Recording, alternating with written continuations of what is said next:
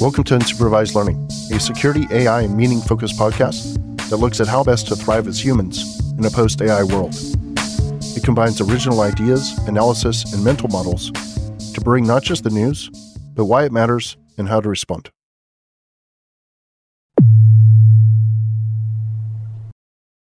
All right, welcome to Unsupervised Learning. This is Daniel Miesler. All right, super hyped for this week. Making great progress on adding stuff to the class that is coming up on Saturday. And closing out signups at the end of Thursday. So get in while you can. You can still reserve a slot. And I've got a whole bunch of work done on my big open source project that I'm releasing hopefully the week after, or maybe the week after that, like the last week of January.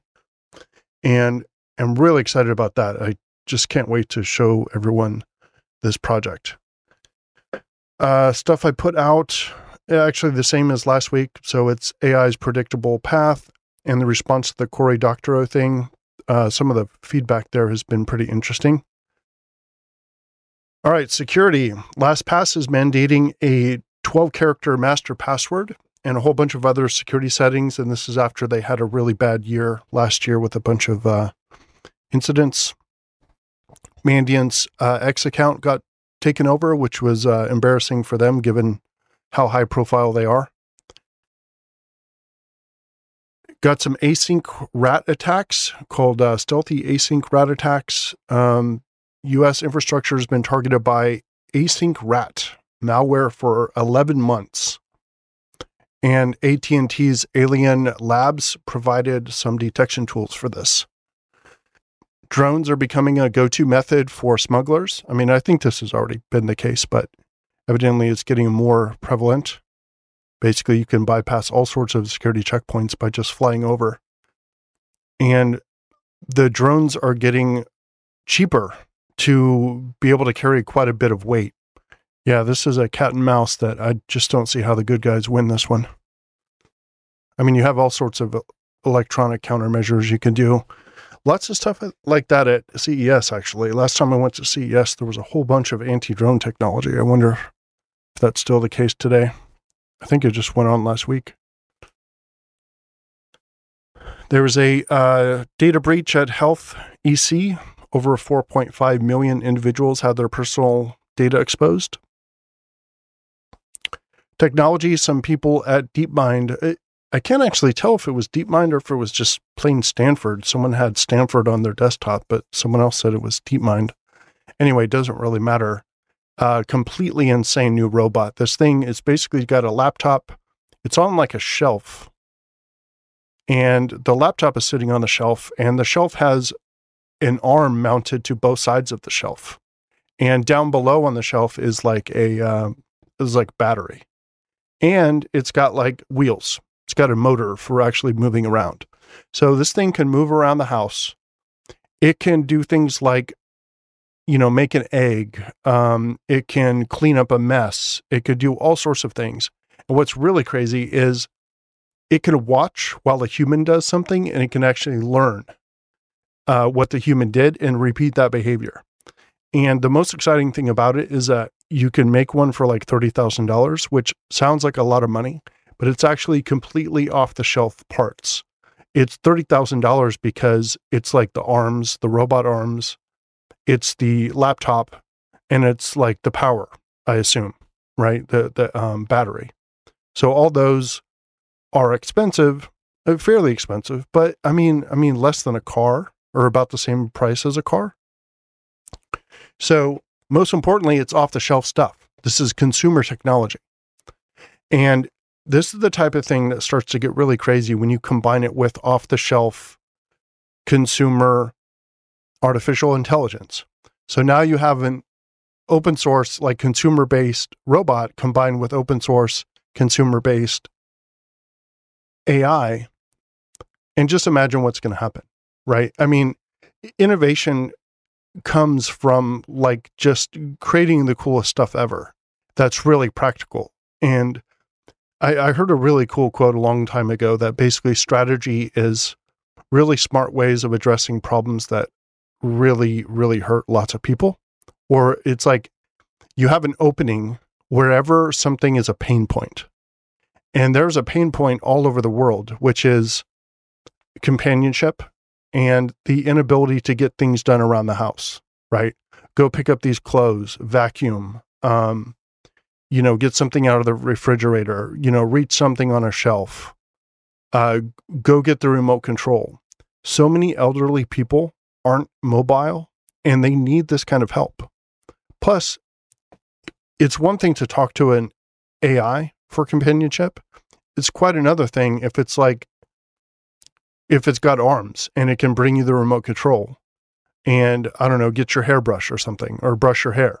Like, there is so much potential here for producing a new type of consumer product. And this is what Elon has been all about. This is what the Tesla robot is all about. But he's trying to make it look really cool, right? He's trying to make it look like a human. And that's infinitely more difficult than what this team did. Because this team, it's like a shelf with arms, basically, and a laptop in the middle. It does not look that cool, but its functionality is amazing. And when you have open source AI models, I mean, the combination of these two is just going to be completely ridiculous. And I think we're going to see really, really cool tech coming out of this in probably, I don't know, 1 to 3 to 4 years. Who knows? Like when the big moment will be.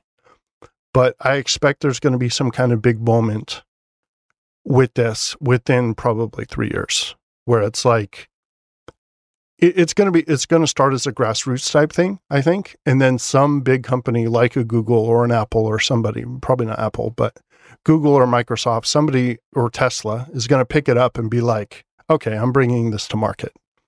And that market is going to go insane. I mean, Elon has been saying for a while that cars are nothing compared to in-home robots. And I think he's absolutely correct about that. And what this project did is show how real this is, right? It shows how real, how approachable this is. I can't believe the thing can watch you do something one time. One of its examples was it had a wine glass full of wine. And I've got the link to the video in the newsletter. It had a wine glass full of wine, but there was like a spill next to it. The thing drove over there, picked up the wine glass without breaking it. And, the stem of a wine glass is pretty fragile. Picks it up. With its other hand, it wipes the thing. It actually didn't get it all, but whatever. Lots of points for trying. And it got most of it, probably like 80% of it. And then it sets the wine glass back down. And I'm like, are you serious? This thing is like bolted onto a random cart that you buy at Walmart, right? It's got some random battery rig to it, and it actually walked over and picked up a wine glass. And he probably, they probably taught it how to pick up the wine glass and set it back down and said, hey, this is how you clean a wine spill or something. So I just didn't think that was going to be possible anytime soon. And they're just hacking it together.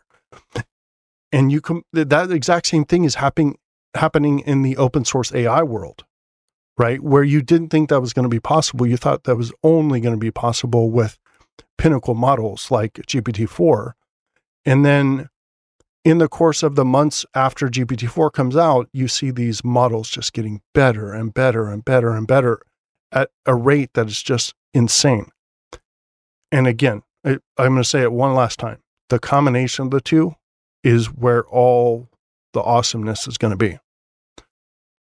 All right, OpenAI's GPT store is coming out this week sometime. Might actually be out now. I have to check and take a look. But you've got to have GPT Plus enabled. But basically it's a store where you can download the coolest. Most importantly, it's discovery, right? You can see the coolest GPTs that most people are using, and it incentivizes people because to make cool ones, because you get paid the more people download and use your GPT, which of course makes the stats go up, which makes the discovery go up, which, it just rewards the best ones, right? And it makes it easier to find them.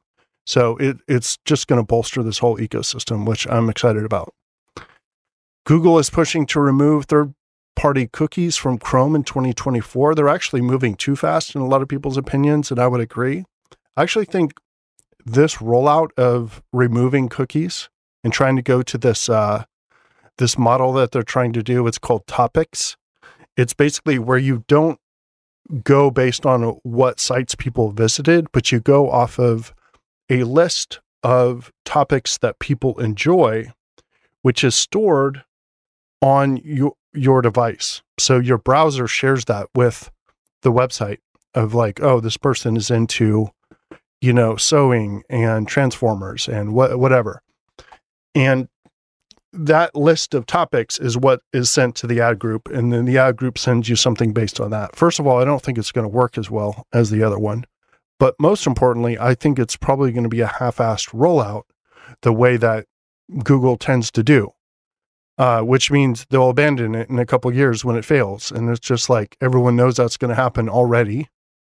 And most importantly, the whole ad industry is like, you can't do this. We are not ready. Like, nobody is ready for this. Like, no one's going to adopt your half-baked idea.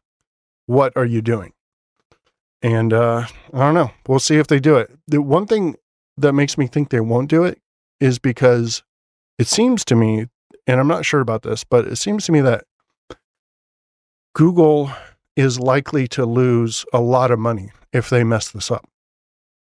And if that's the case, then it either won't happen or it'll happen for like 12 minutes before it gets reversed. Flush is an app that lets you book cafes' bathrooms for $5, which seems very expensive to me.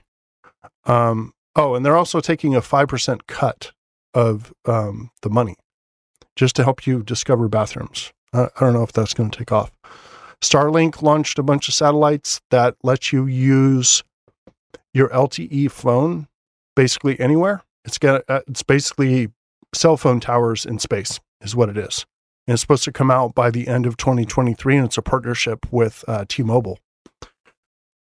And Apple Vision Pro is coming out February 2nd or 3rd, and I'm getting ready to go get in line.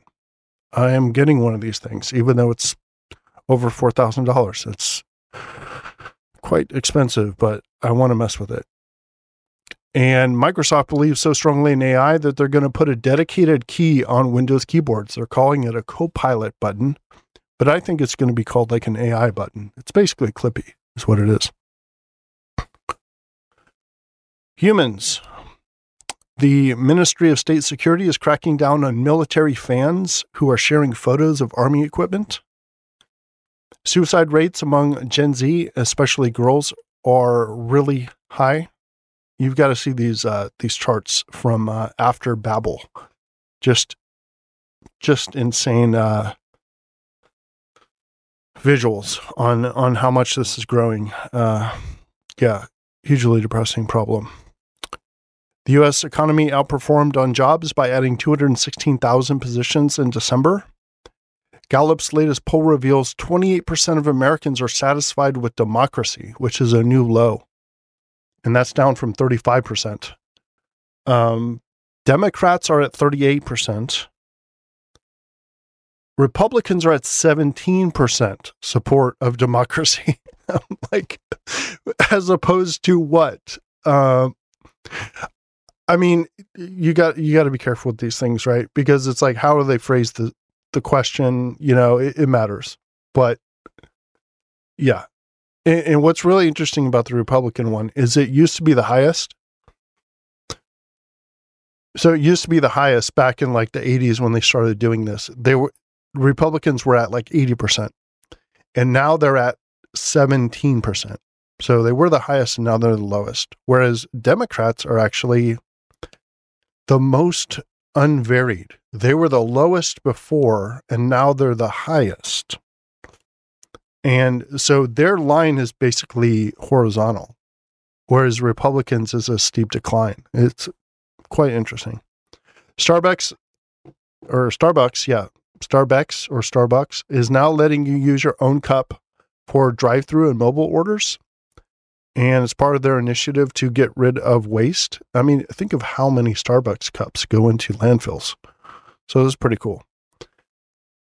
Most Americans still reject the January 6th Capitol riot, but CBS News poll shows Republican disapproval is slipping. So 3 years on, 78% of Americans condemn the insurrection, yet Republican approval has grown from 21% to 30%. So Republicans currently have 17% support for democracy, down from 80%, and 30% support for the January 6th riot, up from 21%. I mean, I totally get the Republican sort of vibe of like the left is broken and the system is broken. 100% get that. But authoritarianism ain't it, you know? It's not it. That's not the way to fix this. All right. This is not a political podcast. I just find, these weird trends really, really fascinating. And don't think I'm just coming after Republicans here, right? I get flamed when I go extreme on Republicans, or I go extreme against the left, right? Because I'm a progressive guy. I'm a liberal guy. I've never voted for a Republican, but I have a lot of sympathy for their position that the current situation is really bad, and they want to sort of like aggressively redress it, right? I 100% agree with that. But the way they're trying to do it, no, not a fan. I think radical centrism is the way to go. And that doesn't mean not having opinions. It means having nuanced opinions about complex issues that are complex. All right, California's courts have ruled that police drone footage isn't automatically off limits due to public records requests. Or to public records requests. So it basically means they're not special policey things that you can't get access to, at least in California. Been playing a lot more with local AI models lately. This is in the notes section. Lots of Olama, but also Ooga Boogas. I'm not sure that's the name of it. There's a lot of O's. It's like Ooga Booga. I don't know. It's a horrible name, in my opinion. And I choose to call it Ooga Booga. But it's a web UI for running all sorts of models. Really cool. It works really well with Hugging Face. You can actually just put in a Hugging Face snippet or a shortcut, like for the name, and then it'll start downloading, and you can play with it right in a web browser. So highly recommend that. Discovery, Vim for pen testing. Tom Hudson, also known as Tom Num Num. Yeah, Tom Hudson, he put together this amazing thing. Actually, Stuck put it together, but Tom was on the show. And it was like this casual thing that Stuck did in this coffee shop, like in 2019. And it's honestly still one of the best, like, command line hacking videos that I've ever seen in my life. You absolutely must see it. It's linked in the newsletter. Crew AI, a new agent framework. It's basically like AutoGen, but it, in my opinion, like easier and better, like better syntax. And I've got an example of the syntax here in the newsletter. White Rabbit Neo, a fine-tuned version of Llama 2 that's based or focused around cybersecurity, both offensive and defensive. So it's actually unblocked. It's there's a word for this. I don't know what the word is. It's uncensored. That's what it is. It's basically a fine-tuned model that lets it talk about how to hack things in a way that if you ask Llama 2, it would say, I can't help you with that. Or if you ask GPT-4, it would say, I can't help you with that. But this one will. It doesn't mean it'll give you the right answer, by the way. But like I saw someone do a demo of it, and it was like, how do you hack an iPhone? And the ways that it gave me to hack an iPhone were actually pretty bad. Next one here, ASI Top. This is a really cool CLI tool for monitoring performance on Apple Silicon Macs, and it's inspired by NVTop. But it's really cool, like green screen, and it shows GPU. It also shows use of your neural engine. So for people with Apple or Apple Silicon, on their Apple hardware, you could actually see how much of the GPU is being used. And what's cool about SOC is that your GPU is your memory, right? It's all shared memory. So really cool visualization. I kind of keep it up all the time at this point. Preparing for security engineer interviews. So TryHackMe offers a comprehensive guide for security engineer interviews. TimeCat. This is cool. Super low rent stopwatch for the command line. So you just run TimeCat. And then when you get done, you just do Control-C and it tells you how long you were catting for. It's quite silly. It's actually just the time command, which measures the time that anything runs. And then you run the cat command. And the cat command just sits there waiting for input. And then you don't give it any input. And then you Control-C and it tells you how long it ran. Yeah, quite silly, but useful. Maybe. GitHub blog. It's a GitHub issues system for doing content management for a blog. So you manage all your input with GitHub issues. Webmention.app. Automate sending web mentions for links on your site. Offline chat private AI. Lets you run Mistral 7B on iPhone Pros. Ivan Tolkunov built an AI to spot AI-generated images, and according to a benchmark that he published, it hit over 99% accuracy. GreenPhone. This is you can create green screen prompts in Midjourney for custom art placement within an image. Typefully is a tool that makes retweeting easier with smart tips and automated features. I haven't used it a lot yet, but it looks pretty promising. A lot of people love it. Weekly Wins Planner, a fresh template to help you organize your weekly achievements. I think this is really useful for somebody who just needs to see themselves making progress. Challenge Bowl Icebreakers. This free Challenge Bowl Icebreaker template offers a creative way to engage team members with questions and activities. Click through this one. It looks pretty good. Because a lot of those efforts to like liven up meetings just aren't very good. This one looked better than most. And got an idea here at the Anti-Library, a bookshelf of stuff you haven't read yet. That's cool. I just put together a bookshelf of only stuff that I've read. In fact, it's only my favorite books. And that's the way I went with it. But I could see going the opposite way as well. It's like a motivation of like, look at all this awesome stuff. Ideally, it would be super awesome stuff and also not read. It would also mean that the more you're reading, hopefully from that thing, the more it would be changing all the time, which I kind of like that idea as well. And last one here, recommended by my buddy Joseph Thacker, Potheads, Planners, and Players, different ways to approach projects. It's a lot of P's, alliteration. Recommendation of the week. Remember that goals don't win us anything, which is why New Year's resolutions seldom work. It's about the systems.